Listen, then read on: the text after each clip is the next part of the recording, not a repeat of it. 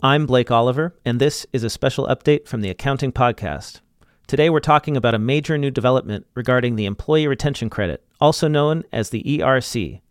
The IRS announced on Thursday that it is placing an immediate moratorium on processing new claims for the ERC until at least the end of this year.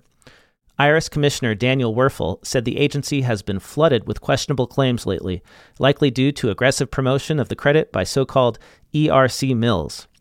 To combat fraud, the IRS has initiated over 250 criminal investigations related to bogus ERC claims, totaling over $2.8 billion so far. 15 of those investigations have resulted in federal charges to date. Thousands more claims have been referred for audit. The IRS has received about 3.6 million ERC claims total, with over 600,000 claims currently awaiting review, nearly all received within the past 90 days. In the words of Commissioner Werfel, that means about 15% of all ERC claims received since the start of the program 3.5 years ago have been received in the last 90 days. That's an incredibly large number to have so far beyond the pandemic and nearly 2 years after the time period covered by the program. The Congressional Budget Office projected in 2021 that the program would cost $85 billion over a decade, but the IRS said on Thursday that it has already paid out $230 billion in ERC refunds.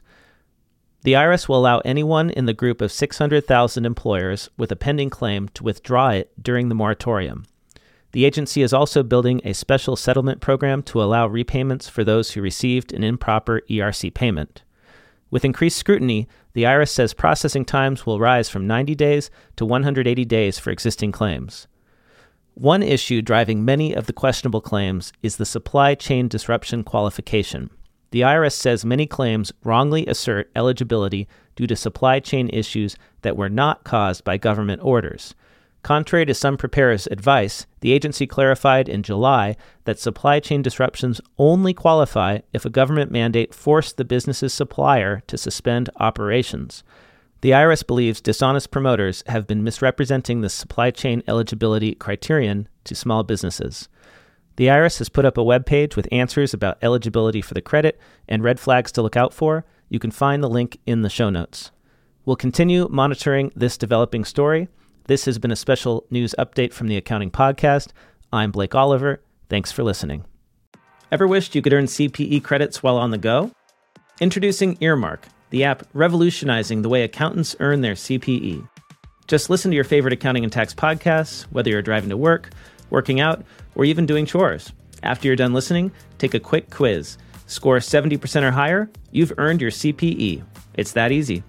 Plus, with Earmark, you're not just ticking a box. You're actually learning valuable insights from top accounting podcasts.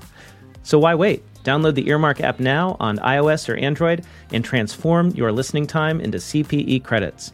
Make the most of your day and stay ahead with Earmark.